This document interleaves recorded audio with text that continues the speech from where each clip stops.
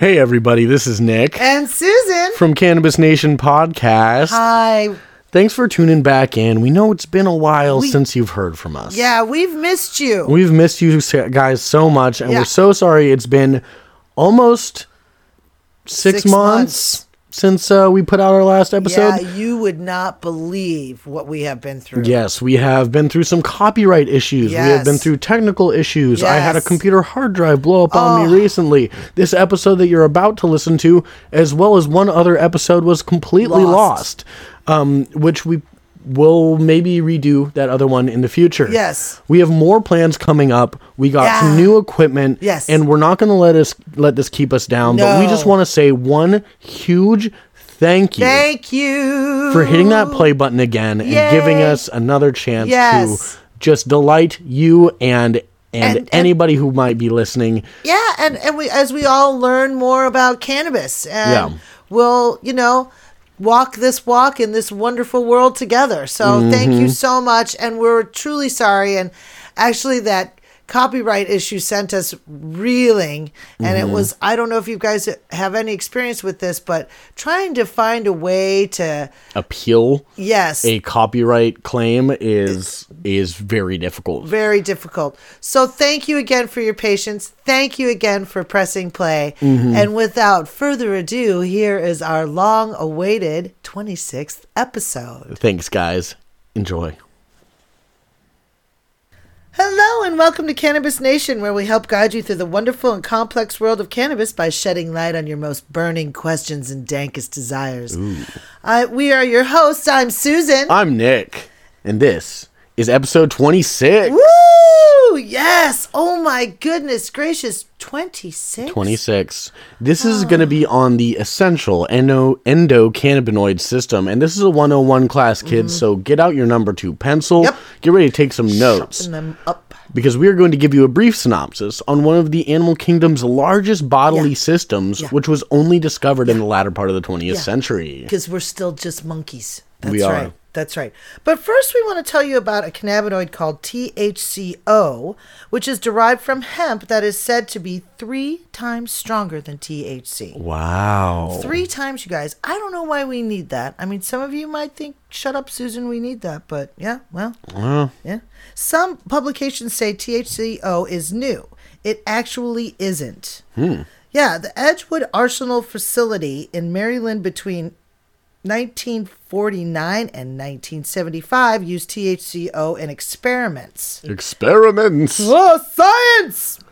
In these experiments, the researchers tested THCO on dogs that had, Ataxia? Yeah. That's a shaking disorder, right? Yeah. I believe so. Ataxia refers to the lack of voluntary coordination of muscles and movements. Those dogs. poor puppies, Poor right? pups. Remember, dogs have a large number of cannabinoid receptors in the back of their little tiny wee brains.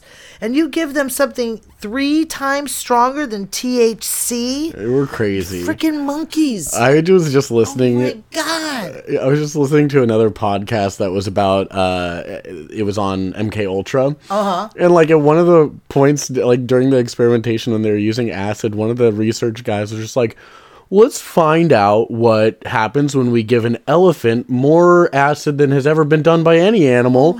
And it just had a seizure and died. And I feel like that's probably, I mean, first of all, 1949 to 1975, that's 26 years. What are you doing? Yeah. I feel like more happened than just that. I think so too. And where's the research on this? You think you'd have some like paperwork that, Well, we learned absolutely nothing. It was totally useless. So we just burned it. Also, we were doing a bunch of, Edgewood Arsenal facility. That sounds like a black site where weird shit happens. Yeah, and right? I know you guys, when I read that, I thought you guys would go, Susan, you're not saying that right. No, yeah. That's what the facility was. Edgewood Arsenal facility in Maryland. But anyway, so THCO is, like Susan said, it's supposed to be 3 times stronger than regular THC. Now, what does that mean? It means that so you have the receptors in your brain, which we're going to get way more into in a bit here. Yes. It's not that it it just binds 3 times more, or 3 times stronger, essentially. So many more of those THCO molecules will actually bind to your receptors compared to regular THC. Gotcha. Now, it's all about the way that the body, the way it moves into the receptors, not so much that there's more of it. It's just more effective at binding to those bioavailability. There we go. Yes, exactly. So, affinity, binding affinity is another way to say it. Okay. But it is, the other thing to know about THCO is that it is solely a synthetic cannabinoid as far as we are aware. We have not found it occurring naturally at any point.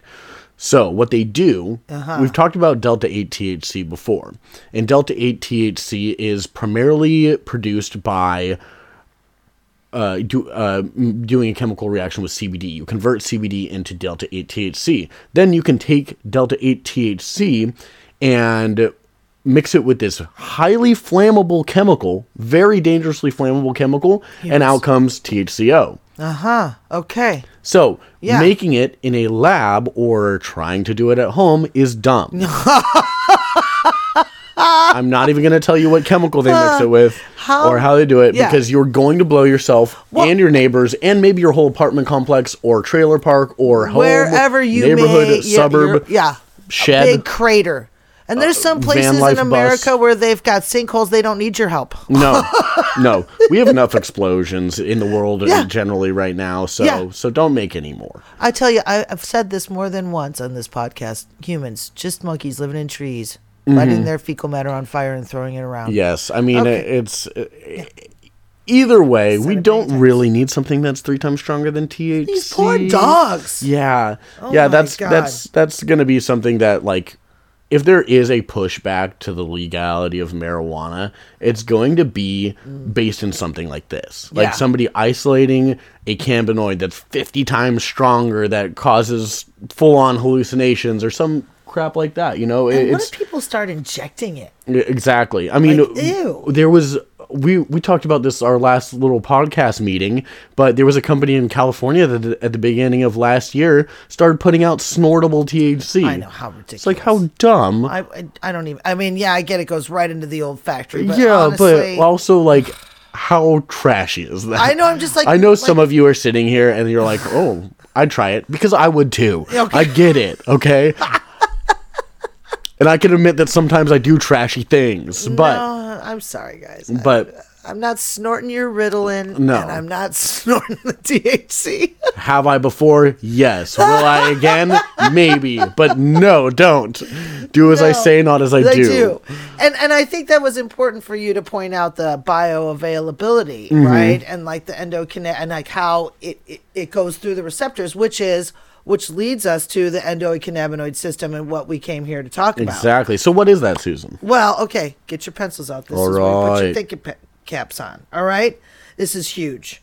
So what is it? The endocannabinoid system is one of the biggest cell signaling network systems in our bodies. Say that 10 times fast. I don't think so. Cell signaling network systems.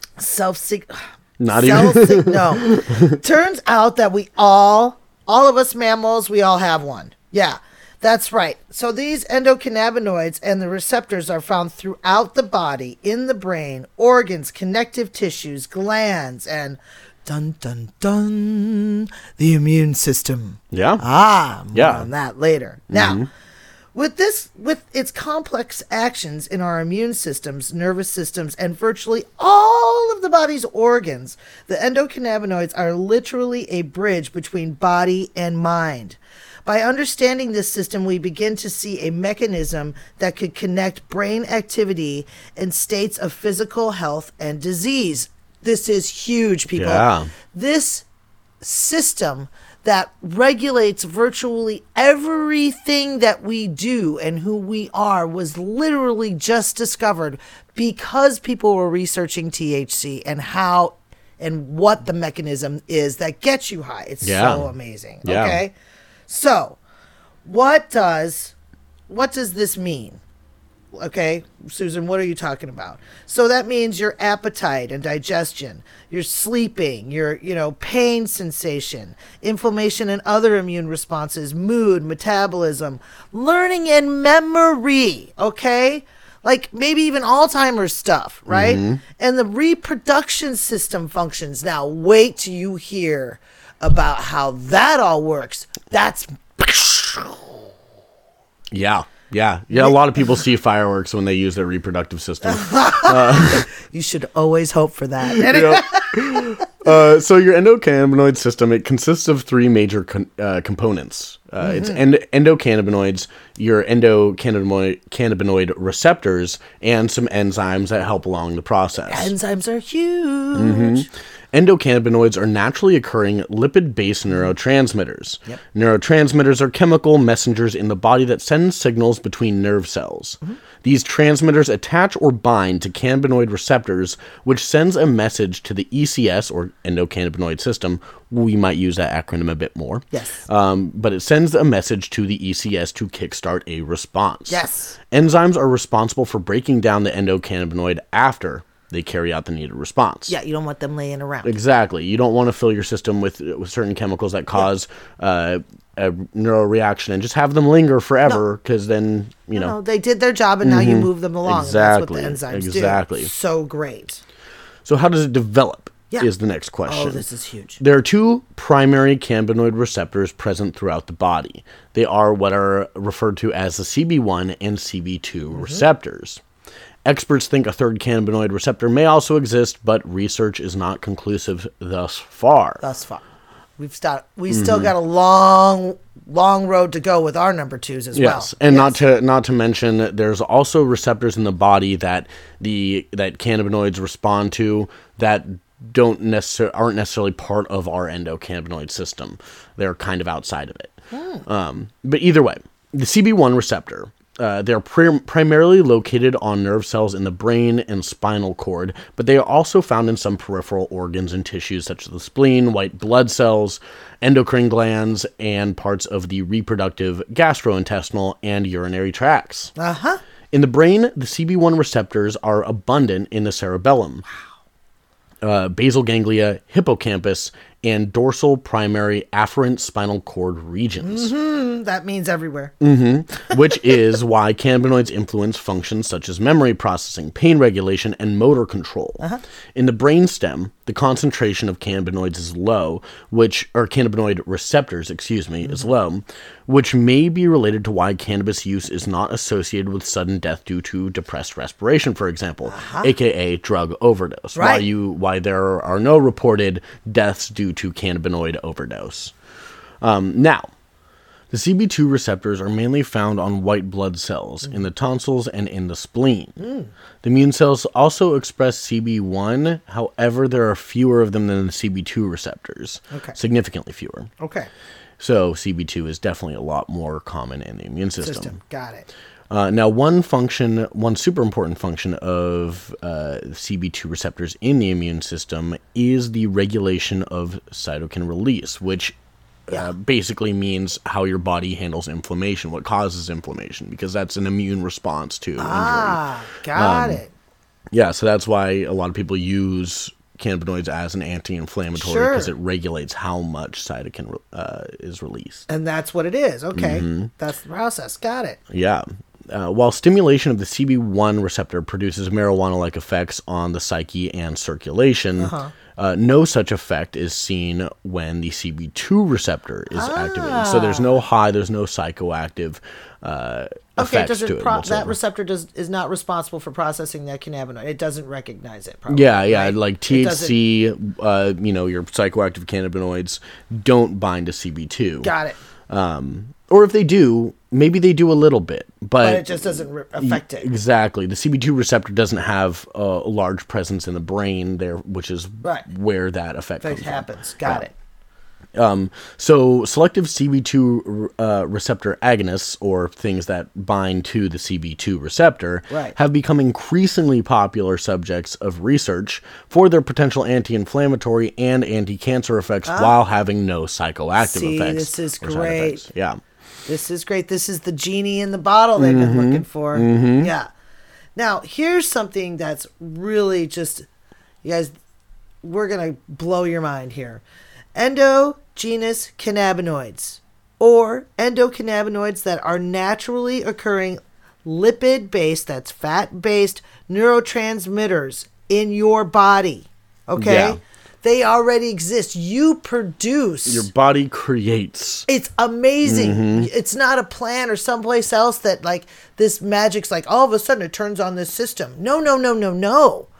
You have these chemicals in your body already. You produce them. Now, okay. Lipid-based neurotransmitters. Now, neurotransmitters are chemical messengers in the body that send signals between nerve cells. Yes. All right, so that's how things get moved along and regulated and stimulated and this, that, and the other thing, right? They tell, they go from point A to point B, tell point B to do the thing, and then go back to point A, or... Yeah. Nick, tell them who those guys are. Yeah, so the two main endogenous cannabinoids are anandamide and 2-AG. Huge. Both of those have much longer chemical names that I'm not even going to try to pronounce, because that is not my job.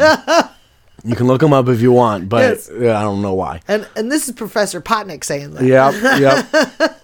This is a lazy study today, kids. Yeah.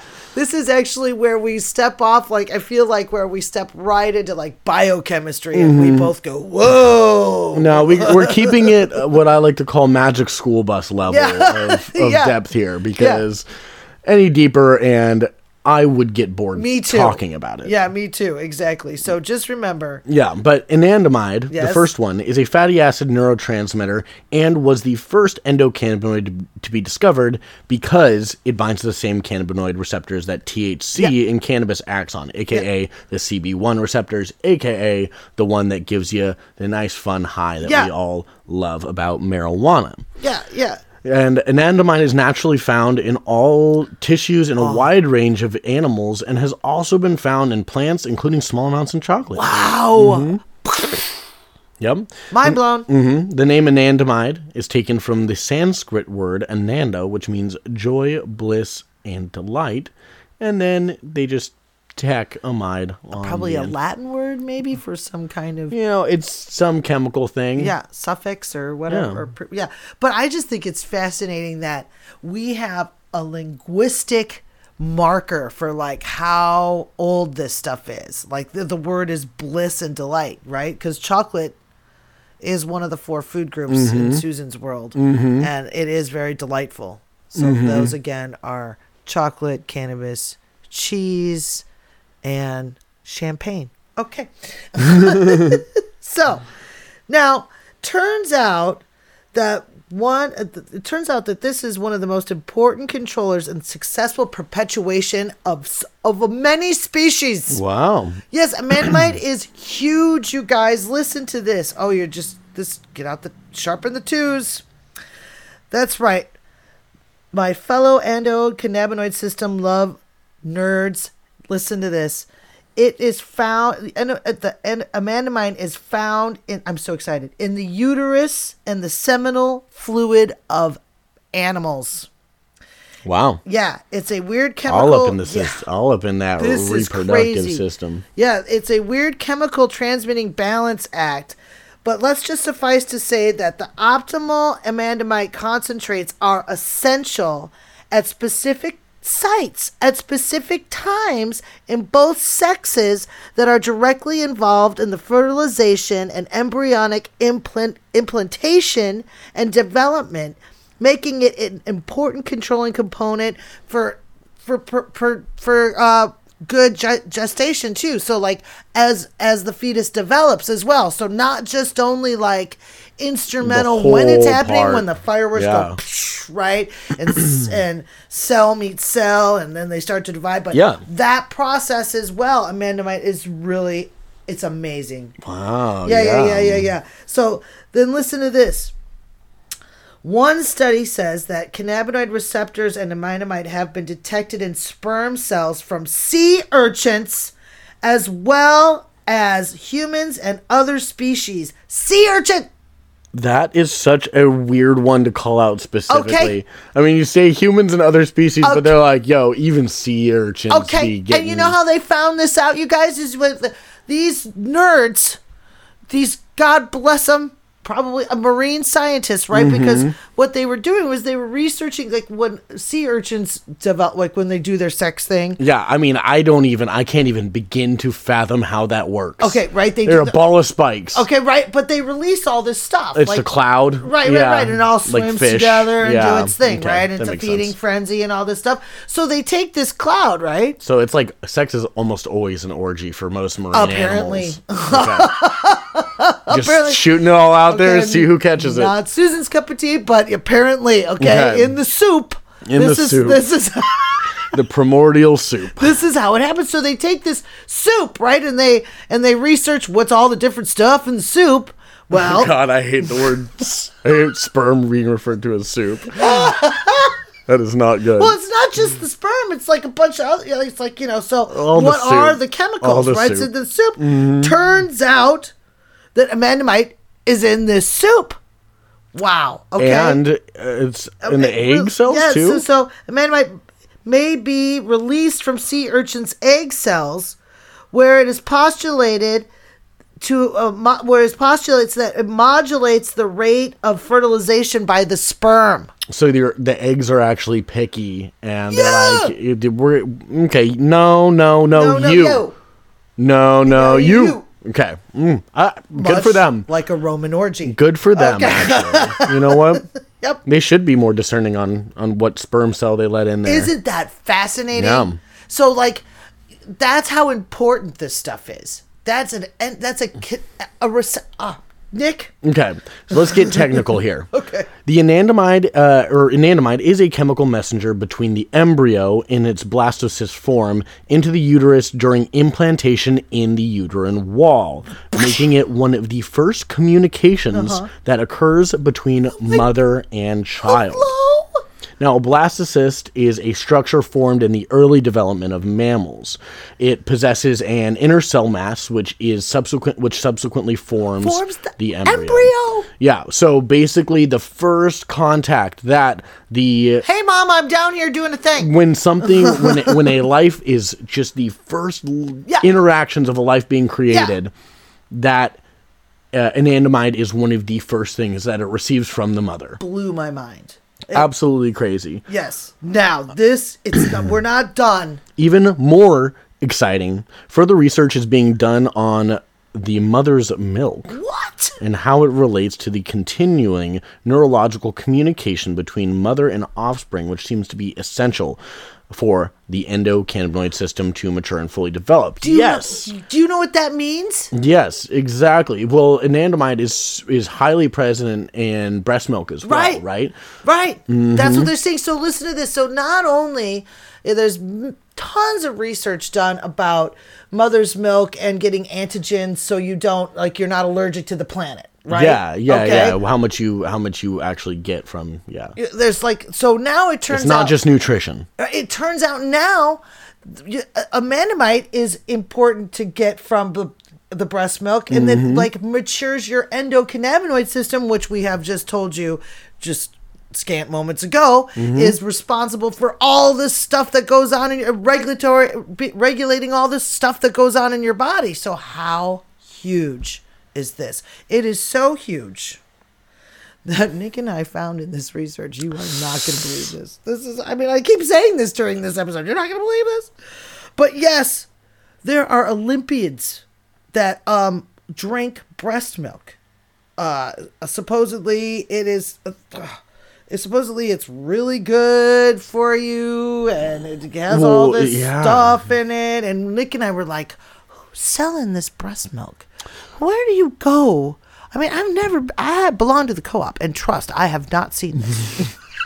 Well, I mean, I've seen they have exchanges for women that don't produce as much breast milk and women that way overproduce. That's true. So I guess these people are just getting on Facebook and pretending to be a mom that needs some more milk, and you know what? And chug. I mean, I see, honestly, now that we've learned that there's anandamide in breast milk, which, binds to the CBD1 receptors, which produces a high. Right. Maybe that is why there's breast milk fetishes out there. Stop it. Because they're actually getting high on mommy's supply. Well done, sir. Yes. Well done. Either way, I interrupted your that lovely. Was well done. Yes. Now, okay.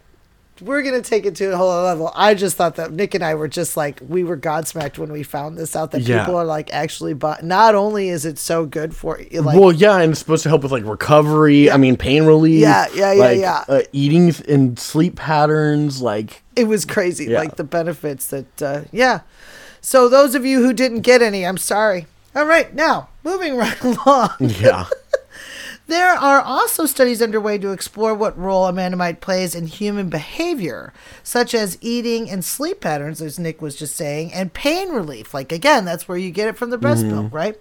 A Scottish woman, listen to this is great too. A Scottish woman named Jo Cameron from Whitebridge, that's in Scotland now, with a rare genetic mutation of her FAAH gene, okay, which with resilient elevated anandamide levels was reported to be immune to anxiety, unable to experience fear, and insensitive to pain. Yeah. Okay? So basically a superhero. Pretty much. The frequent burns and cuts she suffers due to her I can't say that hypoalgesia. Yes. Algesia. There we go. It healed quicker than average. Okay?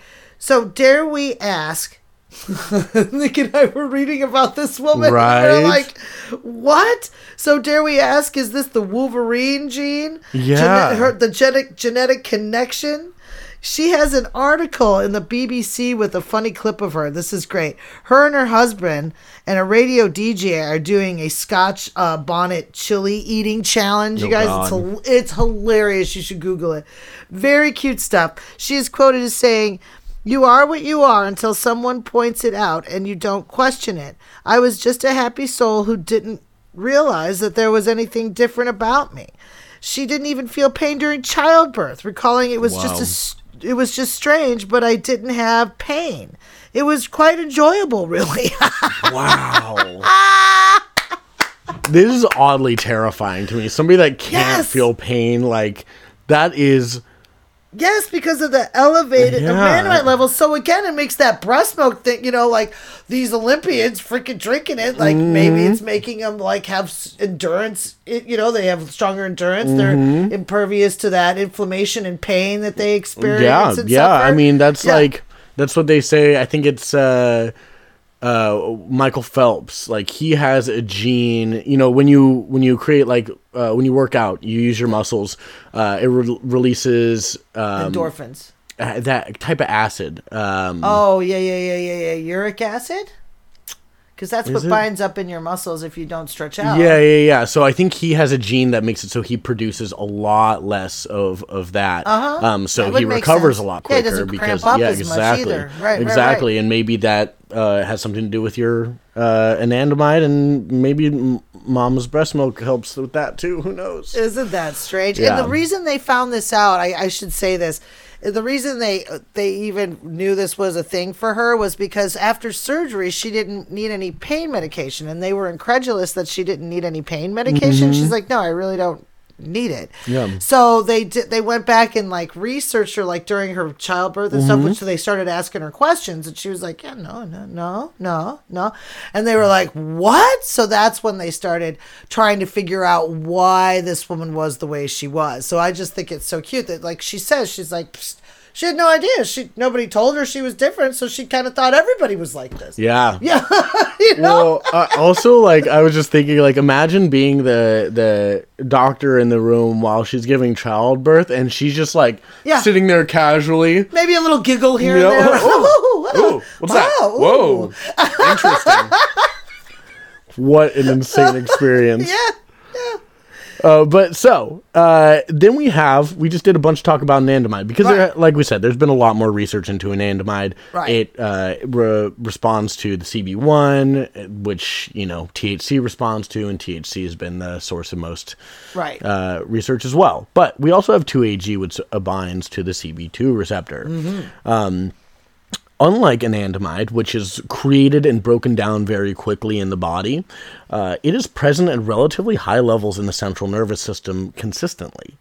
It's the most abundant molecular species of monoacylglycerol found in mouse and rat brains. What? There's a measurement of that, but it doesn't mean anything to me. Right. So, either way, 2-AG is a major endocannabinoid produced from lipids in the cellular membranes, mostly, but not exclusively, in response to cellular activity.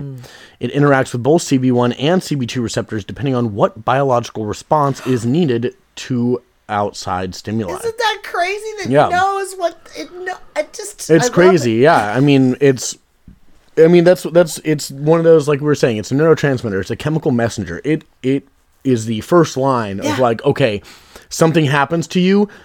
Okay, here's how we're going to react, guys. It's the quarterback. Yeah. These guys are the quarterbacks that are telling us, okay, what plays are going to happen? What does the body need to do to respond to what's happening right now? What cannabinoid, or endo, or what cannabinoid, where does it need to go? What receptors does it need to go to, and how much? All of that. Well, even more so, it's like, okay, so you just got injured. I'm going to go talk to the immune system and tell them to release X amount of cytokine, but not too much because we don't want to, hinder like that kind of stuff. Yeah. So crazy. Yes. So therapeutically, 2-AG has been associated with pain relief, suppression of vomiting, and stimulation of appetite, and the inhibition of tumor growth, which is great. That's anti-cancer affects people. It's fantastic. I mean, it sounds like 2-AG probably has a lot more effects than just that, especially with how present it is in the immune system. However, like we said, not a whole bunch of research has gone into it yet.